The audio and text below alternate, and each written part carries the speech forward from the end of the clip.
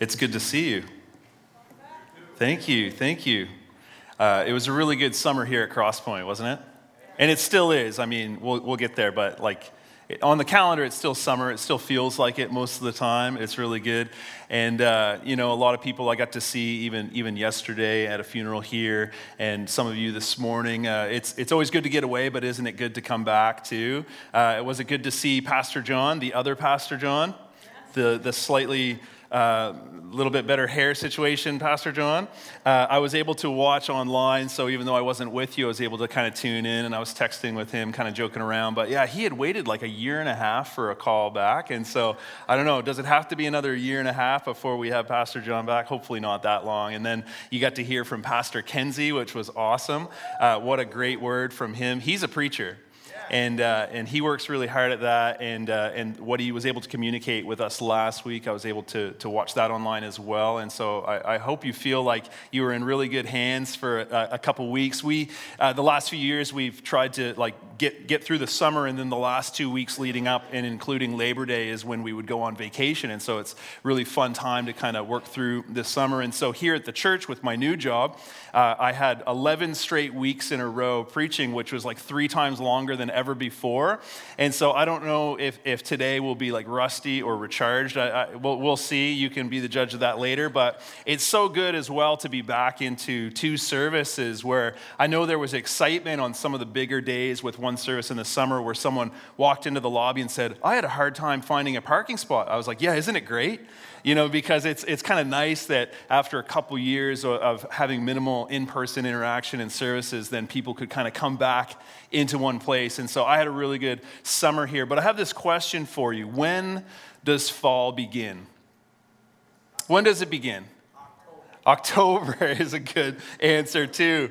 I think maybe before global climate change really took form, like maybe when the air changes, like sometimes there's this like mystery date in our neck of the woods in about August where all of a sudden it's like, oh, nope, there it is. I'm putting a sweater on, Or how about this? When we were away, we were listening to the radio and it was like the end of August, that Wednesday, and someone was like, you know what's back today? And then there was like silence, and it was like the pumpkin spice latte. And so that's definitely there's some cheers here, but there's probably, thumbs up for PSL?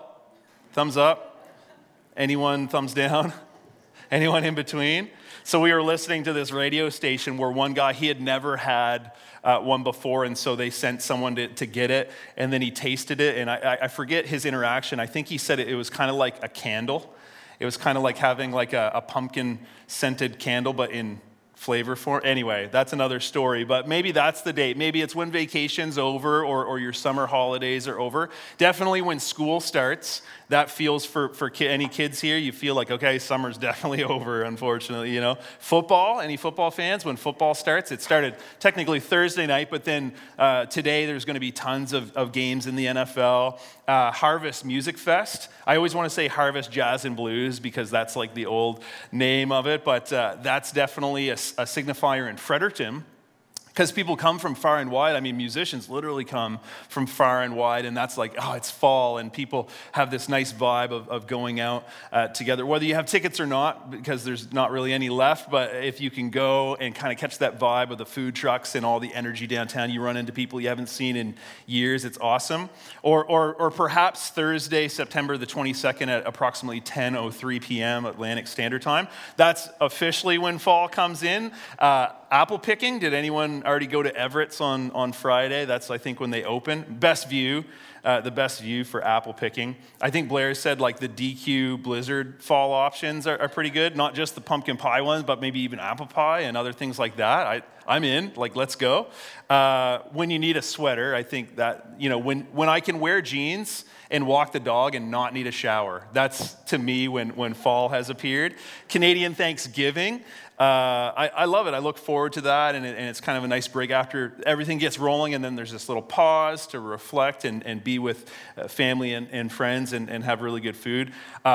The change of the leaves, though, is a highlight. Like there's like this peak window that is like the best time of fall, I think, where everything kind of goes together. MLB's postseason, if anyone likes the World Series, like leading up to that feels like, okay, we're really into fall now. Or perhaps for hockey fans, when the Leafs play the Habs on hockey night in Canada some Saturday in October. Then fall is really here, right? And so, but fall is an exciting time, one of my favorite times of year. But I ask this also because I'm wondering, like, when does discipleship begin? So it's one thing to say, like, when does fall begin? And, like, yes, there's a time on the calendar, and yes, there's all these extra things that happen that signify, well, it's kind of then, and it's kind of here, and it's kind of after that. But when does discipleship begin? Well, almost 6 months ago, it's hard to believe that's the case. In late March, I preached a sermon where there were chairs. There were physical chairs up here. They were here at the beginning of the message. They won't be here today. But physically, I was representing something then about discipleship for that moment and potentially for beyond that, but definitely thinking about this moment today and this fall. And so you're going to see this picture both home and in the room, and it represents, they're already there. I don't have to reveal anything to you, but you can see as you begin, the first chair there is seeker. So imagine that there's someone who, one of the words that has been used is lost, and the reason I like that is because in the story we looked at, between the two sons, the man who had two sons, we might say it's the prodigal son, but really it's the prodigal God, right? The father has these two sons. Well, the son was lost and then he was found later on. And so when it comes to this, the whole idea of a seeker is that Jesus might say to a person, come and see. There's a lot of examples of that in Scripture. One in particular is in the first chapter of John. He just says, come and see. And many people were onlookers to see what was Jesus up to, what was he teaching. They were coming and seeing. Before they might have officially become a follower of his, they would be a seeker. But then there's this transition, and we'll talk in a moment about the in-between. But then in C2 is when Jesus says to a person, follow me. So a couple weeks ago, before I went on vacation, that was really clear. There was this example where Jesus said to someone, follow me, and that's an invitation for any one of us at any time to follow him and begin this process of discipleship. You could say it sort of begins as seeking. I think it does. But something radically changes when you decide, I'm going to take him at that. I'm going to follow him. I believe who he says he is. What he says he'll do will come true. All of that. You become a believer. But it can't just stop there. We talked about how many people stay in seat number 2. Well, seat number 3, worker, it's not the best term. This is, by the way, by Dr. Dan Spader. I had the privilege of being in an online room with him with some different ministers from the Atlantic District, and he was able to come in, and he's written a book on this, and as a pastor and leader, this was something that he observed and used as an illustration, which I think is helpful and powerful. You heard Pastor John, the other Pastor John, talk about this just 2 weeks ago, about the come and I'll make you fish for people. And so that kind of story, we don't have to get into it again, other than what's fresh about that is that's just an illustration. There were men who they literally fished for a living, and they were invited to then fish for people, and believing in who Jesus said he is and was, that they would take him at that and realize, I don't totally know what that means, but I'm gonna actually work with you and for you and to gain more people for the kingdom. But it doesn't end there, too. You continue to be a believer and a worker, but the goal is to become a disciple maker. That's where Jesus is talking about in John 15, about go and bear much fruit, and the whole idea of the vine and everything, which we'll look at later this fall. But the idea of that really comes from the Great Commission, which we talked about on that particular Sunday, where Jesus, he comes, he's risen from the dead, and he appears to his disciples, and he says, I've been given all authority in heaven and on earth. Therefore, go and make disciples of all the nations. Perfect. It's fitting today as we're talking about this and praying and supporting our missionaries, that you should baptize them in the name of the Father and the Son and the Holy Spirit. That's something we had the privilege of doing even just this summer, and then to teach these new disciples to obey all the commands I've given you. And be sure of this, I'm with you always, even to the end of the age. And so when he wants us to become a disciple maker, we're going to bear much fruit. And then the cycle kind of can continue at any point where you can help someone else come along.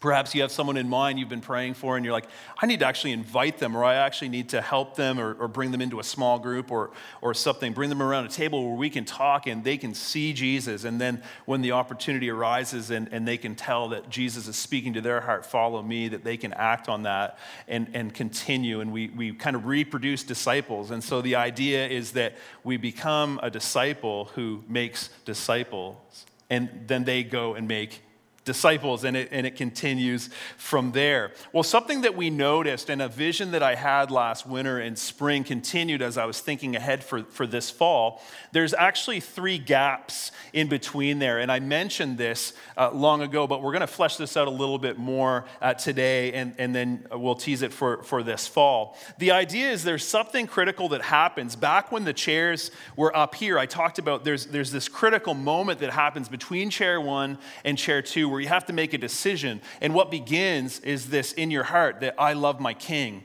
Jesus being the one true King. He's our Savior. He's so many things, but he's the King, and for us to love him and be obedient to him and trust him, something like that begins right about there into the believer.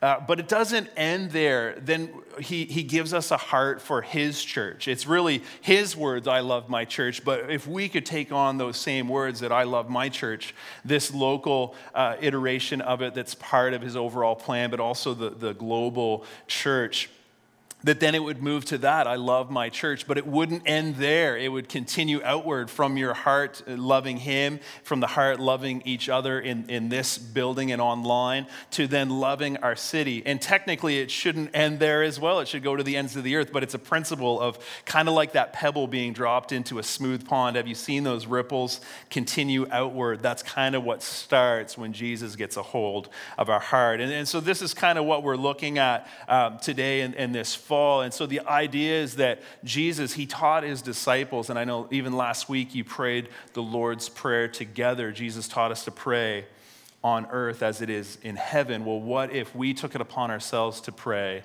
in Fredericton as it is in heaven? And so we want to announce this new series, and perhaps some of you read it in our newsletter this week, but this new series begins next week. And so it's really the first of 2 parts. It's going to take us all the way to Advent. So the first half, 5 weeks, is called I Love My Church, and more on that beginning next week. And then it'll continue into one called I Love My City.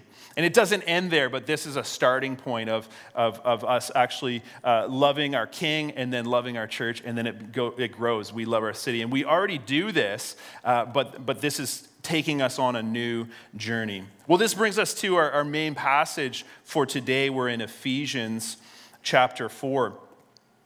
And as we're looking at this is the Apostle Paul that wrote it to the church in Ephesus, and we're going to pick up, it'll be on the screen, and it'll be right in front of you online as well. We're picking up in verse 11. Now these are the gifts Christ gave to the church: the apostles, the prophets, the evangelists, the pastors and teachers. Their responsibility is to equip God's people to do his work and build up the church, the body of Christ. This will continue until we all come to such unity in our faith and knowledge of God's Son that we will be mature in the Lord, measuring up to the full and complete standard of Christ. We will no longer be immature like children.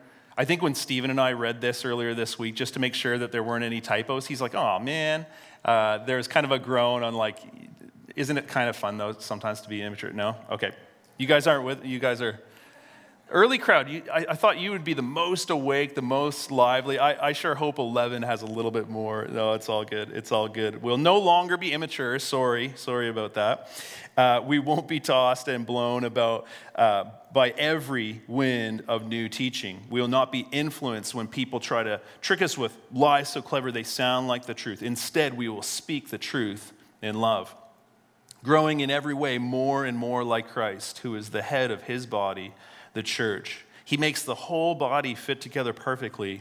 As each part does its own special work, it helps the other parts grow. So the whole body is healthy and growing and full of love. Father, we thank you for the reading of your word and this word from the Apostle Paul and what it's going to mean for us both today and in the future. And so we just pray you would continue to illuminate this and it wouldn't just be my words, but something that you've been kind of helping to grow within my heart, that this would extend and this would kind of alter Crosspoint's point of view and really gain your point of view. And would we be praying for one another and for our community that it would become on earth as it is in heaven, we pray in Jesus' name. Amen.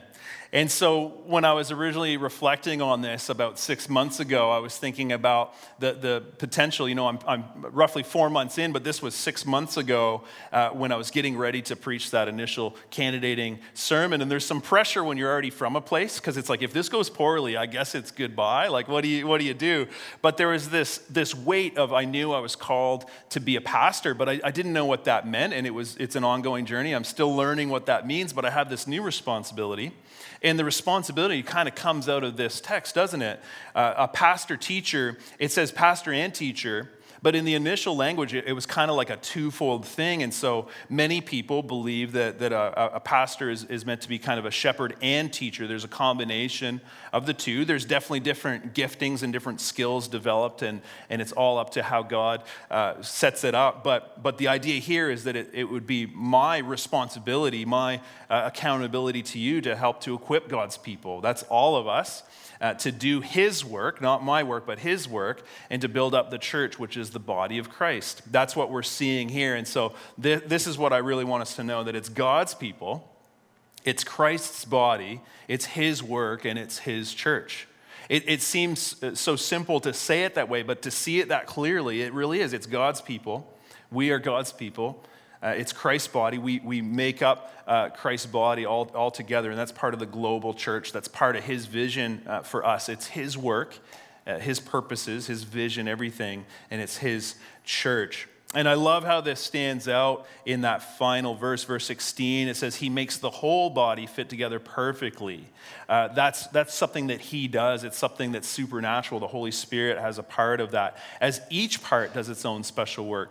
So it's easy to start with one person's special work, but it's incomplete without all of us doing their own part. And when everyone does their part, the whole body, it helps the whole body grow so that the whole body is healthy and growing and full of love. And I for some reason have Tim Guptill's voice in my head, because I think if he was speaking on this, which I've heard him speak on this before, he would say healthy and growing and full of love. And then he would continue, right? Healthy and growing and full of love. Do you get it yet? Healthy and growing and full of love. And so that's really the point. But the point, as you saw the gaps between the chairs on the screen a moment ago, is not just to start in one seat and that's it, or not just to go to the second and that's it. We are to love our King. We are to love our church. We need to be healthy on the inside, and I've been really encouraged by what's been going on the last several months. But it doesn't end there. We're not just about the inside. We're also about the outside. But we're not just about the outside. We're about the inside. But we're not just about the inside. Do you get where I'm going with that? Because discipleship is meant to be from the inside out. It's for Crosspoint. It's also for Fredericton. And so this is what I see. And so it's kind of like a teaser when I was sharing with the staff a little bit about this day before we launch a new series next week. Nikki said, yeah, this is kind of like Vision Sunday without calling it Vision Sunday. I'm like, yeah. Exactly right, exactly. Because this is the whole point. And so this is what I really want you to hear, and this is what I really want us to know, is that we together, so imagine if this could be true starting this moment, that we are leading people in our city, and it doesn't end at the boundaries of Fredericton, by the way, but just for intents of where we are currently located, we're leading people in our city to give their whole lives to King Jesus. That's why we exist. It's to make disciples. But this is why I thought of it this way. If you had a prayer for your neighbor, and you felt like this is what I'm supposed to do, and I want the best for my neighbor, what would you want for them? Wouldn't you want them to have Jesus? Wouldn't you want them to give their whole selves over to him? Wouldn't that be, no, tell me if I'm wrong, wouldn't that be your prayer for someone else in the city? Someone you know, someone you don't know. Wouldn't you want someone else to give their whole selves over to Jesus? Is this not true? And so if we want that for someone else, why don't we want it for ourselves? And then why don't we take that heart and then extend it outward? This is our goal, but this can only happen if Crosspoint, that's who we are, if we're a community of Christ followers who love our King, love our church, and love our city. So that's the point. And it should be simple enough, yet big enough that it seems like we're going to need God's help to do this, and we are. And so what I love about this is that there's always something that begins in the heart. So I've shared before just a brief part of my testimony, and a few times I think repetition is sometimes helpful, is that I was 16 years old, and I was very nervous to go to camp. One of my friends invited me. It was going to be my first time overnight at a summer camp, and the anxiety in me when I was coming on to that campground was like, turn around. But then I saw my friend Nick. Hey, John. And I was like, oh, there's Nick. Okay, I'm good. And I got out of the car, and it was that night that I gave my life to Jesus, and everything changed. And in that same moment, I felt called into ministry, even though I didn't know what that meant, and I'm still figuring it out. But sometimes those things can happen rapidly. I believed in the sense of I knew that God existed, but if we could see that full picture again for a moment, I was someone who for years I was coming to see.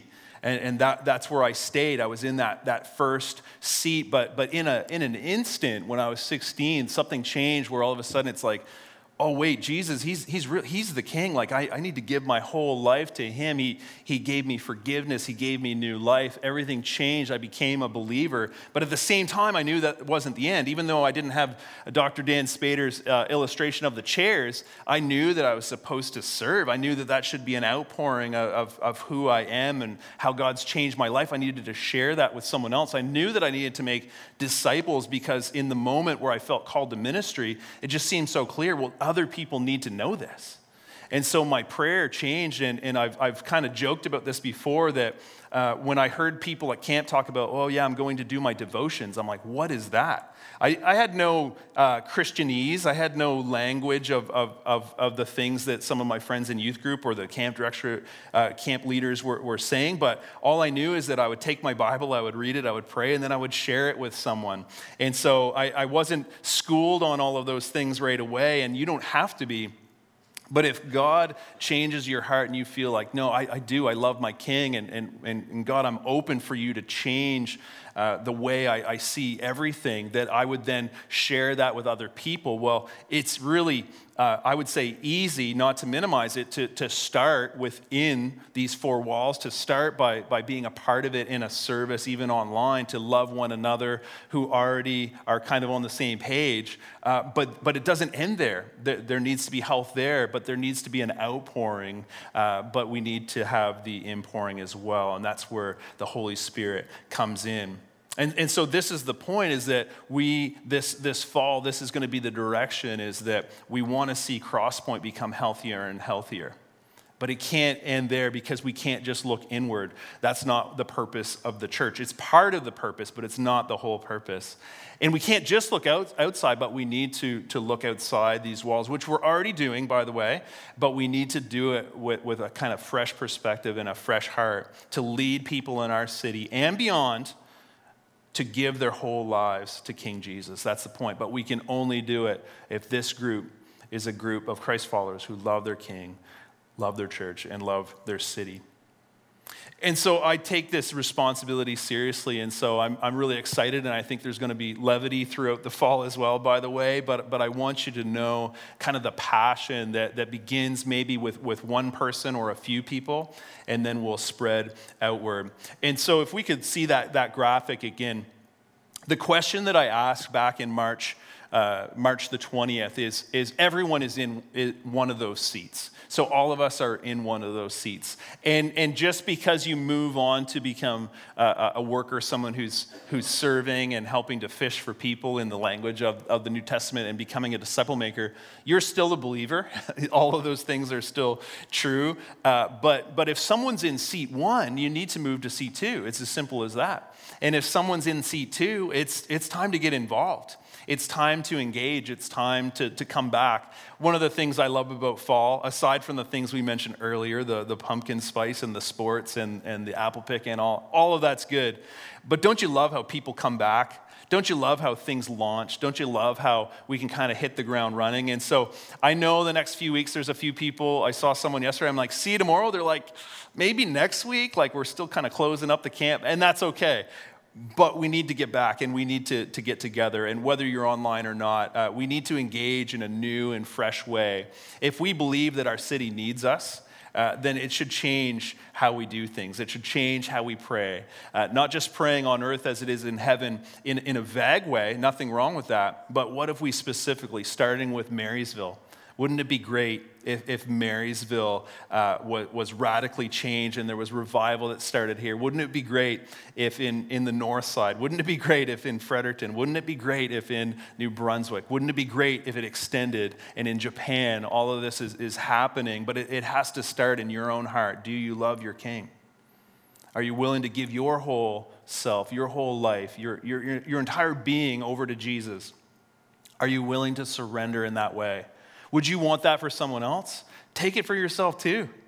But don't stop there. Be praying for whoever is coming to mind, even in the next few moments. I'd like to invite the band back up before we close this part of the service and before we pray. But this is my prayer, is that we would see something fresh in Crosspoint. I already think we're seeing, and I think this summer, this last season, not just out of excitement, but I think there's things being stirred in all of us that, God, what do you have for us? What is this next phase of Crosspoint's history? We're, 128 years old as a community, and some of us weren't there back then, by the way, but and some of us won't be there in another 128 years. But we need to do something now also for the next generation. And so what legacy could we leave that could start on September 11th of 2022 in a 9 a.m. service? What could begin in our hearts? What could begin in our church? What could begin in our city that could radically change things for the next generation? Father, we thank you so much for this time and for this exact service, people who chose to both come online and come into this 9 a.m. In-person service. We're so excited for what you have for us. And Father, we just pray that we would be open. We would allow our hearts to be changed by you, that honestly, that we would have faces come to mind even now and names of people that we need to pray for, that our lives need to be changed so that their lives would be changed by you. Ultimately, that we would all give our whole lives over to you, that it would be your will being done in our lives, in our church, in our community. And so, Father, would you give us a white-hot vision for the future that begins in our heart and begins in our conversations and begins in our church, but it doesn't end there. It has to leak out. It has to spread. And would you just give us that fresh kind of anointing and perspective, and would your Holy Spirit empower us? Would you equip all of us to be able to be disciple makers? Would you help us all take that next step, whatever it is, whatever you need us to lay down, would we do that? Whatever you need us to pick up, would we be encouraged and empowered to do that by you? We pray it in Jesus' name. Amen.